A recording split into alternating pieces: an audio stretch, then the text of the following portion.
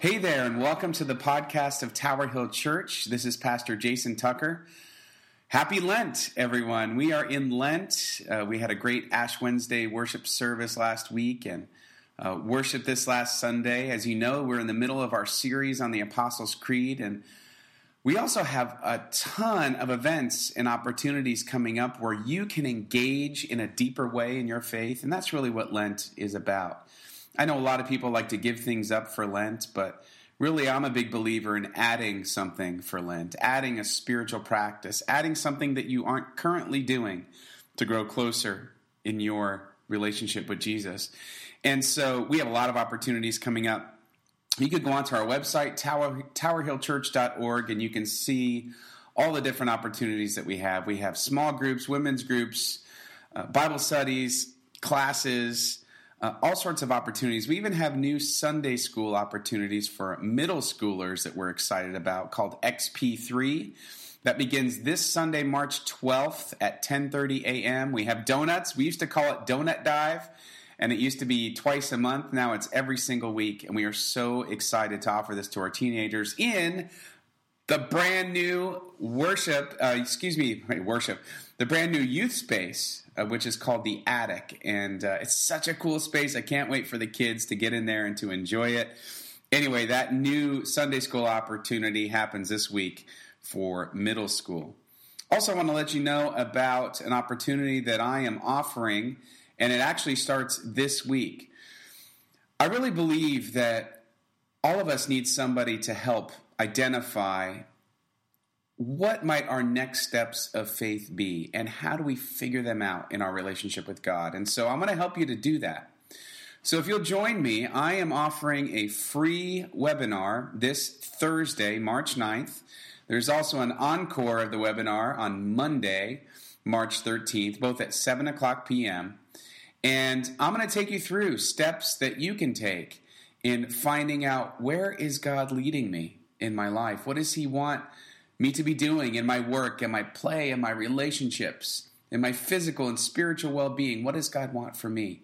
So you need to register for that if you want to participate. Go to our website again, towerhillchurch.org. Scroll down on that home page, and it'll say Next Steps Webinar, RSVP here. And that's how you register. I hope to see you as part of that webinar. And there is also a class. It's going to be offered as we unpack each of the 5 steps of figuring out, discovering God's plan for your life. So I'm really excited about that. I hope that you'll join me for that. Now, without further ado, here comes our next installment of our series, Credo, and it is all about Jesus, the historical Jesus, and what does that mean for me? Hope you enjoy. My mom was a music fanatic. She loved music. She grew up, she studied piano, she studied violin, she studied voice, she did musical theater, she did opera, she did all sorts of musical. She went to school for music. My mother loved music. She especially loved the music of her generation, music of the 1960s. She was a huge Beatles fan and an even bigger Paul McCartney fan. We got a steady, but she had a real wide-ranging taste in music. But we grew up, and she always had a record spinning. Always, and if you're under 25, a record. Actually, those are cool again, so they know what those are. But the idea is, she had that music going all the time. She loved music. And so perhaps it's no surprise that in 1969, she indeed bought a ticket to Woodstock. Now, my mom, yes, went to Woodstock. You know how I know she went to Woodstock? Because she never let any of us forget it. She would not shut up about Woodstock, ever. We heard her stories thousands of times, so many times that we got so sick. Every time she'd start a word, we'd finish the story for her. Yeah, Mom, we know. My mom was also very naive. She may have been the most naive person to ever go to Woodstock. When she was pregnant with me, she asked the doctor how I was going to come out. So that's my mom. So she had it in her head that Woodstock was going to be just like this picnic. Like this really wild, like she'd sit in a field, maybe enjoy some food with her. Her mother packed her, my grandma Serena packed her a picnic basket with fried chicken, potato salad. She had it in her head that this was just going to be this, play some music, we're all going to hang out. So she gets a couple miles away, and it's already this mob scene of cars going in. If you've ever seen the pictures of Woodstock, just hundreds and hundreds of cars and people walking. And my mother didn't know what to do, especially when some of the hippies were sitting on people's cars for a free ride, right? They didn't want to walk anymore, so and she started shooing them off her car. She was the most non-hippie hippie that went to Woodstock. And really, the whole experience as she describes it, there was a lot of mud. There were no bathrooms. It was very uncomfortable. There wasn't enough food. And there were a lot of people doing weird things. You know that part. And it really wasn't about the music. She heard some of the music, but it was really the experience of Woodstock was etched in her brain forever, and she made sure it was etched in ours. And every time somebody would ever talk about Woodstock in front of her, oh, you better get it right. Because she'd quickly correct it. No. I was there. Don't tell me about the bathrooms. I was there. It wasn't muddy? Yeah, you weren't there.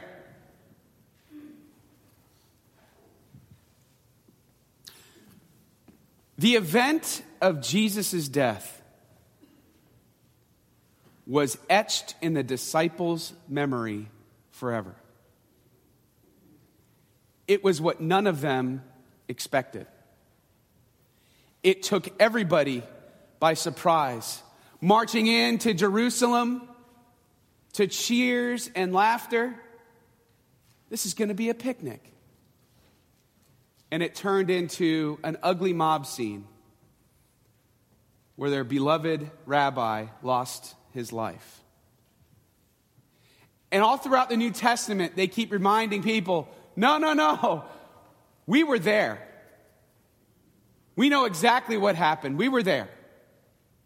And when somebody would say something that was incorrect, they would stop you and they would say, no, we were there. 2 Peter 1:16 says this, "For we did not follow cleverly devised stories when we told you about the coming of our Lord Jesus Christ in power, but we were eyewitnesses of his majesty." We saw it. We saw it. See, here's the thing. Much like Woodstock for my mother was about the experience, it wasn't even about the music.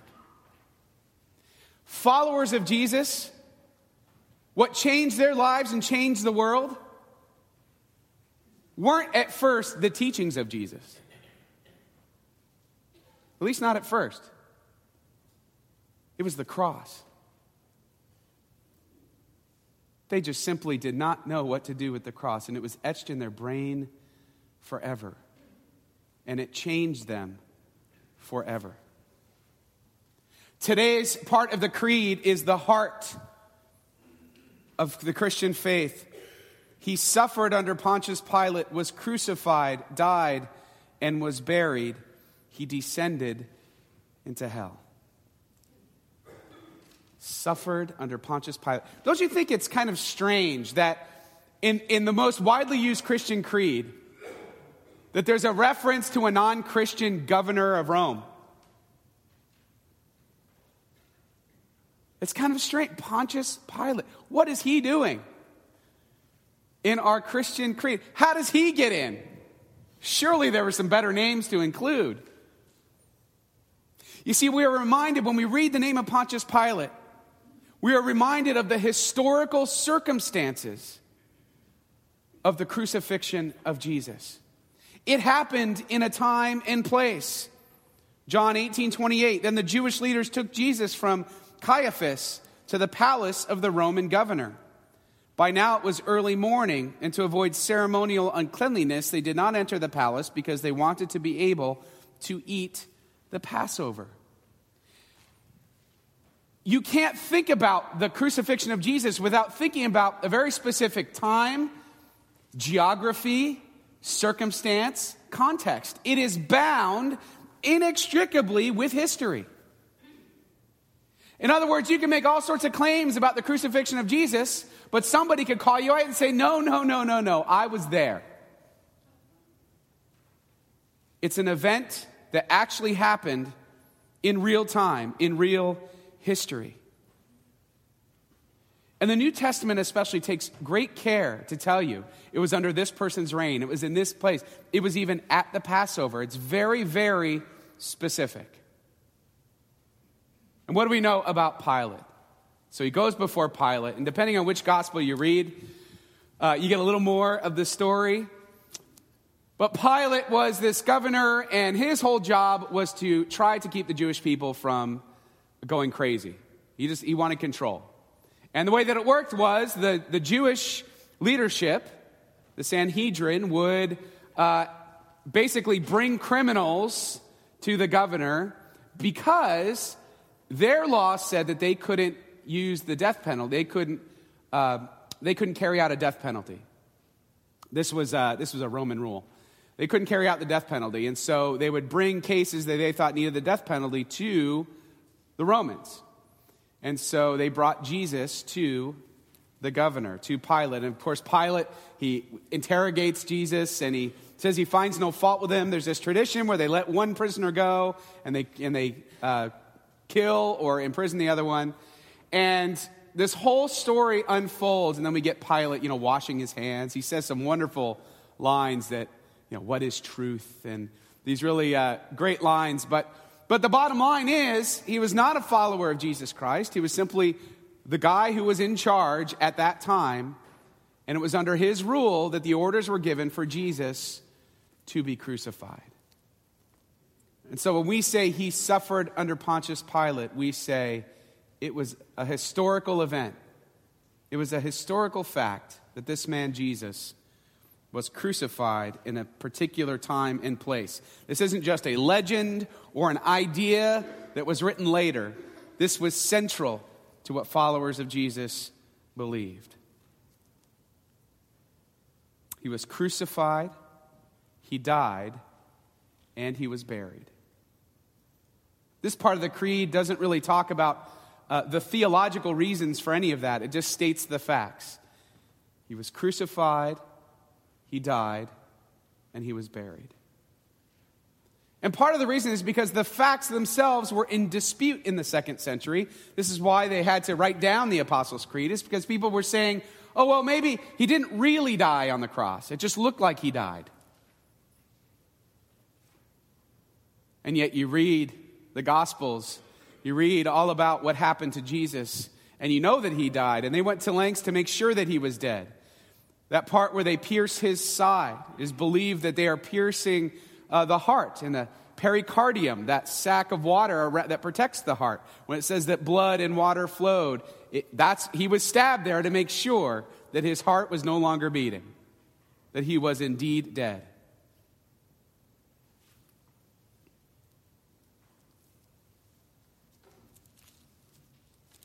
John 19, beginning of verse 16. Finally, Pilate handed him over to them to be crucified. So the soldiers took charge of Jesus. Carrying his own cross, he went out to the place of the skull, which in Aramaic is called Golgotha. There they crucified him, and with him 2 others, one on each side and Jesus in the middle. Pilate had a notice prepared and fastened to the cross. It read, Jesus of Nazareth, the King of the Jews. Even just thinking about that, it was very specific, the events that happened. I would think that if you were around the crucifixion and you heard all the Gospels attesting to the fact that it said King of the Jews on it, and it didn't say that, you would have put your hand up and said, no, I was there. It didn't say that. Right? It's very specific. Let's jump to Matthew 27, verse 46. About 3 p.m, Jesus cried out in a loud voice, Eli, Eli, lama sabachthani, which means, my God, why have you forsaken me? When some of those standing there heard this, they said, he's calling Elijah. Immediately one of them ran and got a sponge. He filled it with wine vinegar, put it on a staff, and offered it to Jesus to drink. The rest said, "Now leave him alone. Let's see if Elijah comes to save him." And when Jesus had cried out again in a loud voice, he gave up his spirit. Jump back to John 19, verse 38. Later, Joseph of Arimathea asked Pilate for the body of Jesus. Now, Joseph was a disciple of Jesus, but secretly because he feared the Jewish leaders. With Pilate's permission, he came and took the body away. He was accompanied by Nicodemus, the man who earlier had visited Jesus at night. Nicodemus brought a mixture of myrrh and aloes, about 75 pounds. Taking Jesus' body, the two of them wrapped it with the spices in strips of linen. This was in accordance with Jewish burial customs. At the place where Jesus was crucified, there was a garden, and in the garden a new tomb in which no one had ever been laid. Because it was the Jewish day of preparation, and since the tomb was nearby, they laid Jesus there. He was crucified, he died, and he was buried. The historical facts. The facts that anybody who was there can say, "I was there," and they can dispute them. Intertwined in history. But see, then the next part of the creed says something theological about what happened. The next part of the creed makes the historical facts of the crucifixion, death, and burial meaningful to me here and now. And that is, he descended into hell. Whenever we say that part of the creed, I hope that it's very uncomfortable. That it makes us very uneasy to say those words. That Jesus descended into hell. He who knew no sin, made sin for us, descended into hell. Why did he have to do that? Why did Jesus have to descend into hell? Interestingly, this part of the creed was a late addition to the Apostles' Creed, which makes sense. It's a theological reflection that took time to think out, right? So you would think it would be added a little later. The crucified, died, and buried part was pretty self-explanatory. But why? And that's the theological part. He descended into hell. Why did he have to do that? Have you ever seen the movie National Treasure? I love it. It's a really fun movie, National Treasure. Anyway, there's a part in the movie where the two characters are sitting down, and the FBI agent and our hero are talking about the fact that he had to steal the Declaration of Independence. And even though everything worked out in the end, he says, "Ben, somebody's got to go to jail. You stole the Declaration of Independence got stolen. Somebody's going to jail. I know it all worked out, but the law has been broken. Somebody's got to go to jail, Ben." God's law had been broken.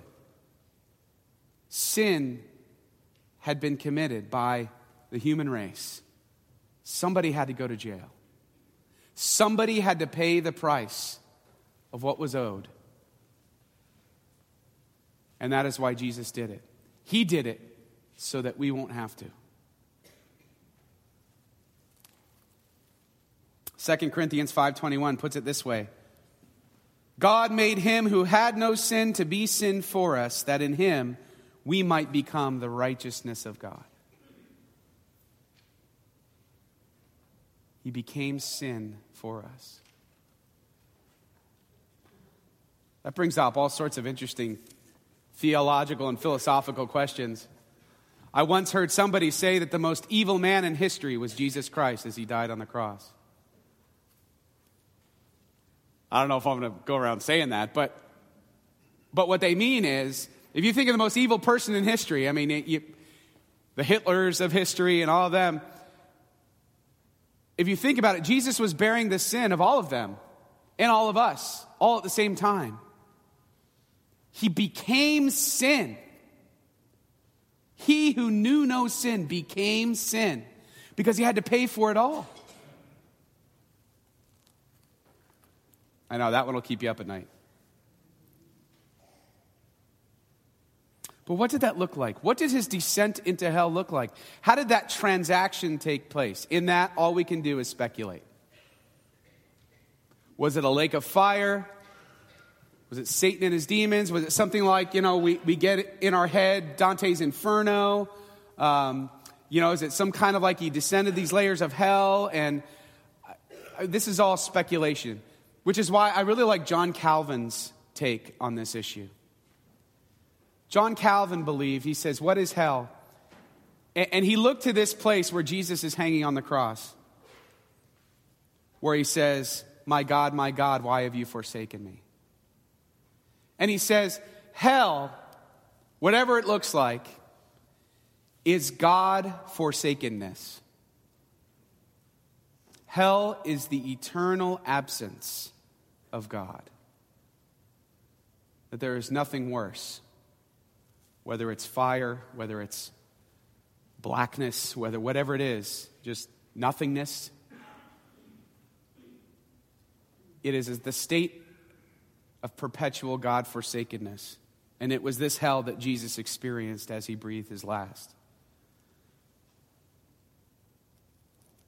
Jesus paid the price of sin. And this is so important because this is how it makes sense to my life. If I stop at he was crucified, died, and buried, that's just a historical fact. That has nothing to do with my life other than I might care that happened to him. But the fact that he descended into hell makes it meaningful for me. Because he was crucified, died, and buried for me, for my sins in the here and now. And that if I believe in him, if I put my faith in him, then I can be forgiven now. That Jesus and the crucifixion is not trapped 2,000 years ago in history somewhere. It's historical, but it's not trapped in history. It is made alive right here and right now.